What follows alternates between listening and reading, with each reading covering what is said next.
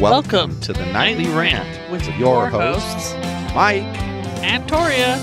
This is the show where we examine society from a sarcastic point of view. If you like insane conversations, this is definitely the show for you.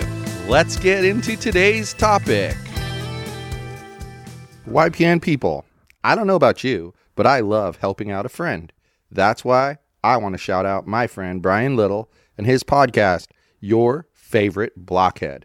This is the only show that manages to weave together peanuts and MMA into one heck of an amazing podcast. You can find Your Favorite Blockhead wherever your favorite podcasts reside and at yourfavoriteblockhead.com. Do me a huge favor and listen to Brian's show. You'll be entertained and you'll help out a friend. Now, as I said, let's get into today's topic. I'm sorry. Why are you sorry? I don't know. I just thought that I should apologize. What are you, Canadian or something? What do you think about that, though? Apologizing just for the sake of apologizing. There's lots of people who do it. Name somebody who does it. Canadians. Okay. That's kind of that's like a big old broad brush statement, Canadian. It's a super big stereotype. All you Canadians out there, everybody knows that everyone thinks Canadians apologize too much. For no good reason. But do they? About everything. But do they? Come on now. The police officers apologize to you because your car window got broken. Okay. But like the regular people that you interact with, I mean, I haven't seen any of them apologize for anything. It's a thing. All right. I just have to believe you if you say so. But, you know, you have to question the wisdom of, like, okay, if you're in a situation and you say something and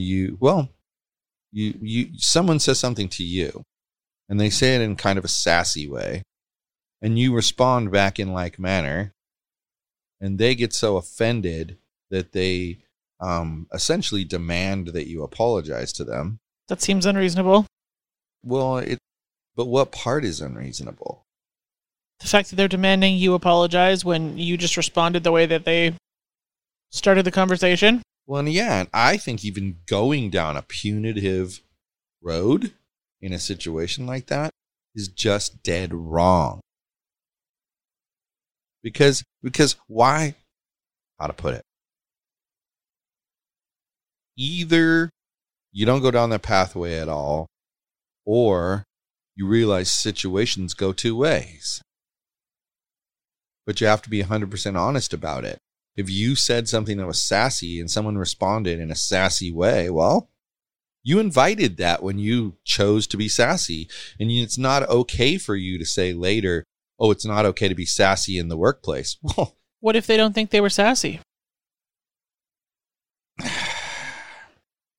So then anybody could use that as an excuse. Exactly. And that's stupid. Yes.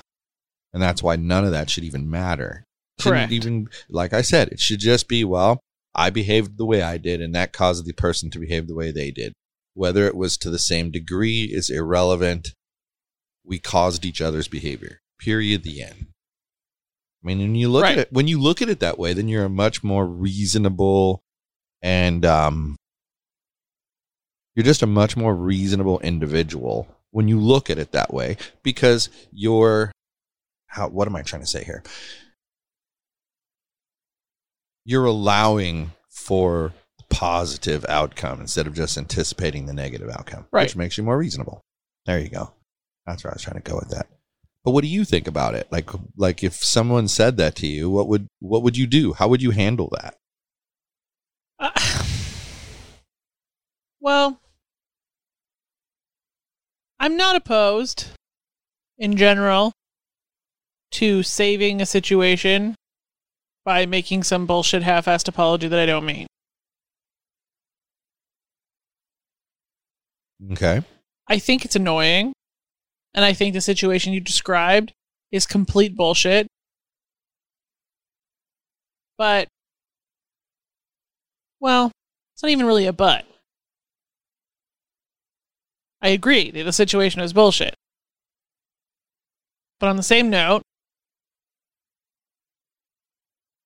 I don't generally, like, to save the situation so that it stopped being so freaking aggravating, I would apologize just so that everybody shut up and stopped harassing me. You know what I'm saying? Like, Yeah. I don't like the annoyance of the other people being catty and annoying more than I dislike fake apologizing. So It's a lesser of two evils situation in my mind. But see, I think some people would try to say that you lowered your standards, but I don't believe that. I think that we have our standards that we hold at different levels for different things, and then we have our priorities within those standards.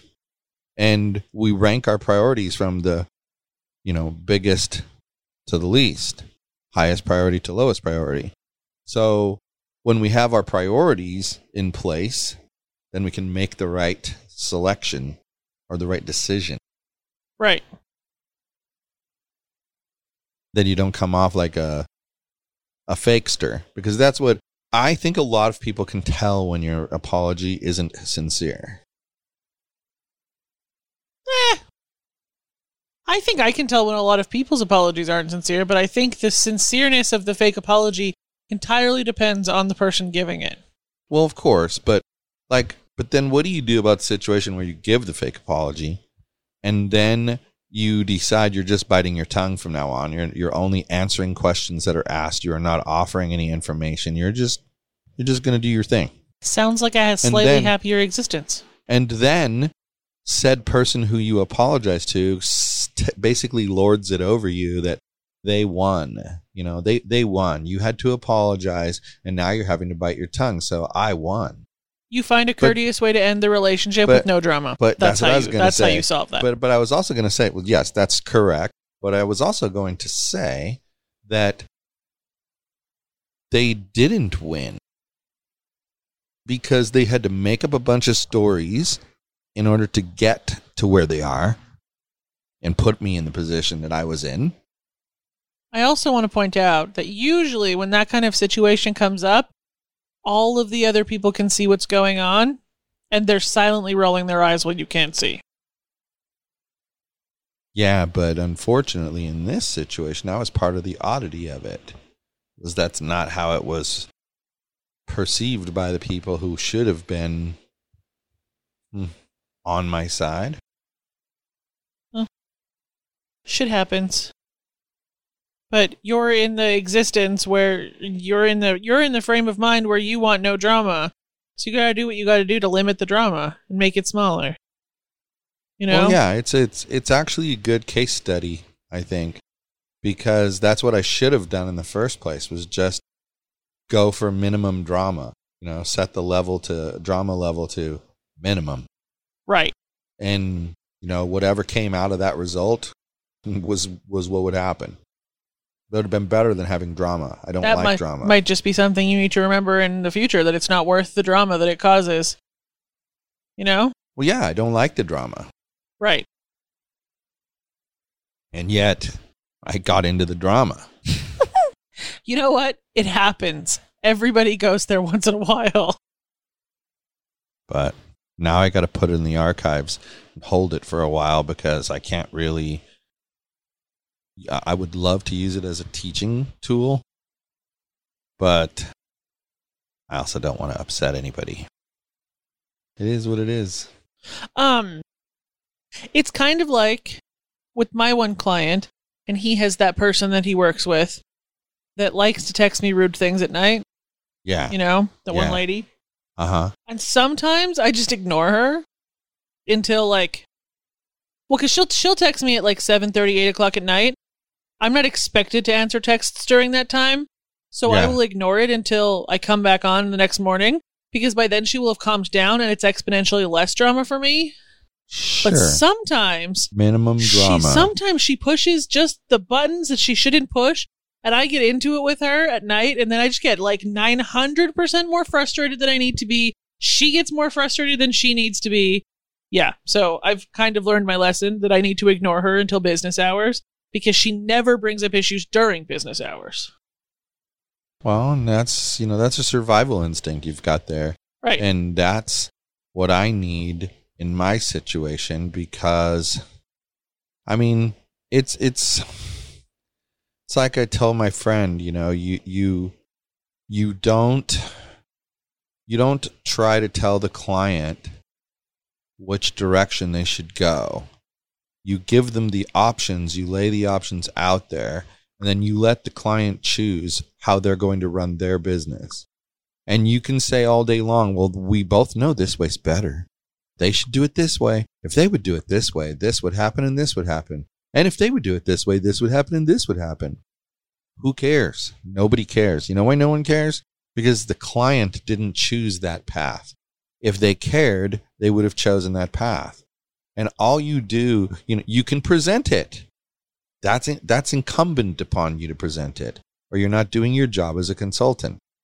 But once you present it, you have to take whatever they decide and go with it. Right. You have to. If you don't do that, it's a recipe for disaster. You can't keep pushing your idea on them. You put it out there, you let them make this. It's like when I went through therapy, they taught me to take your thing that you want, when you're having a discussion about something you maybe want fixed or changed or whatever, and you put it out there. Then it's kind of like that saying, don't ask a question you don't want to hear the answer to. I said, you put it out there. Now you have to let the other person respond the way they'd like to. And oh, by the way, ignoring it entirely is a perfectly valid response. And that's what you're talking about. And it is a perfectly valid response. It's like they're going to say, you didn't read my text message. Well, yeah, I did. This is what you said. Well, you didn't respond. Well, what did you want me to say? There's nothing to say to that. Right. So now that the horse is dead, Yeah. I have to tell my funny story. Okay. So do you remember a couple weeks back, I told you about the thing my mom posted about the steamy lid on the glass top stove? Yes. And it cracked the entire glass top stove? Yes. And I thought it was so traumatizing. Okay. Well, first off, I've never seen a glass top stove break. And I wasn't too sure that hot lid thing was true. And I also didn't really understand how somebody could break a glass top stove because, my parents have one. I full on dropped a cast iron frying pan on it. It didn't crack, break, chip, nothing. Okay,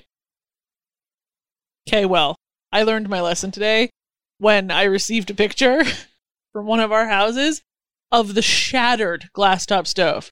2 of the burners were just holes, and it was cracked down the middle. How did they do that? I don't know. That's just insanity, man. All I know is that a church booked their reservation for them. A church! I did not expect that from a church. Well, now you're being judgmental. Church people are no different than anybody else. Well, apparently. They've proven this to me now. I don't know, man. Sorry. I was going to say, I just think that you can't ever let your guard down, and you've kind of given away the fact that you did let your guard down by saying, and this was from a church. I didn't expect this from a church. Well, you know what? Expect it from everybody. Because I have no guard left. Let's be real. People just suck. That's what it really comes down to.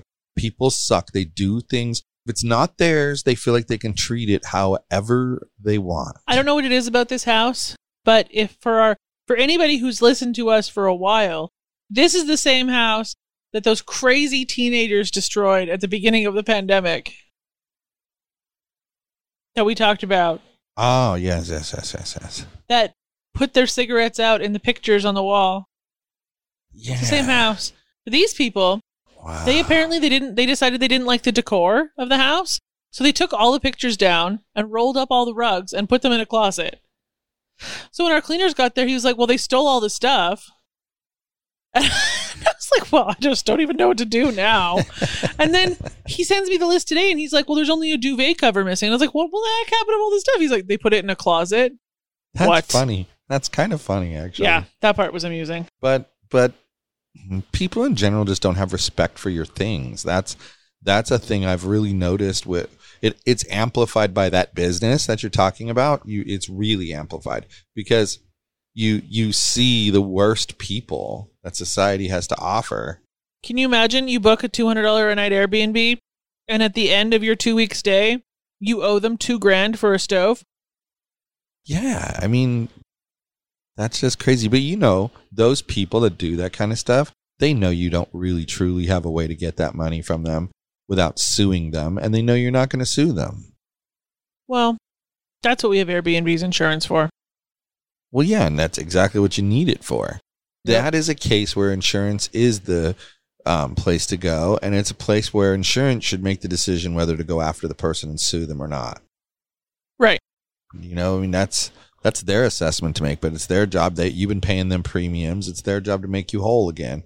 Exactly. So I think that's great that you have that opportunity. Like the option was there for that because people, it's just so risky to put it out there. People do this stuff. I mean, even we were talking about how if we ever decided to leave from Vegas and go somewhere else down the future, that we would want to rent out the house. Such a scary thought. Why? Well, because even the management company that you would hire, it's not their property, so they don't truly care as much. It depends on the management company.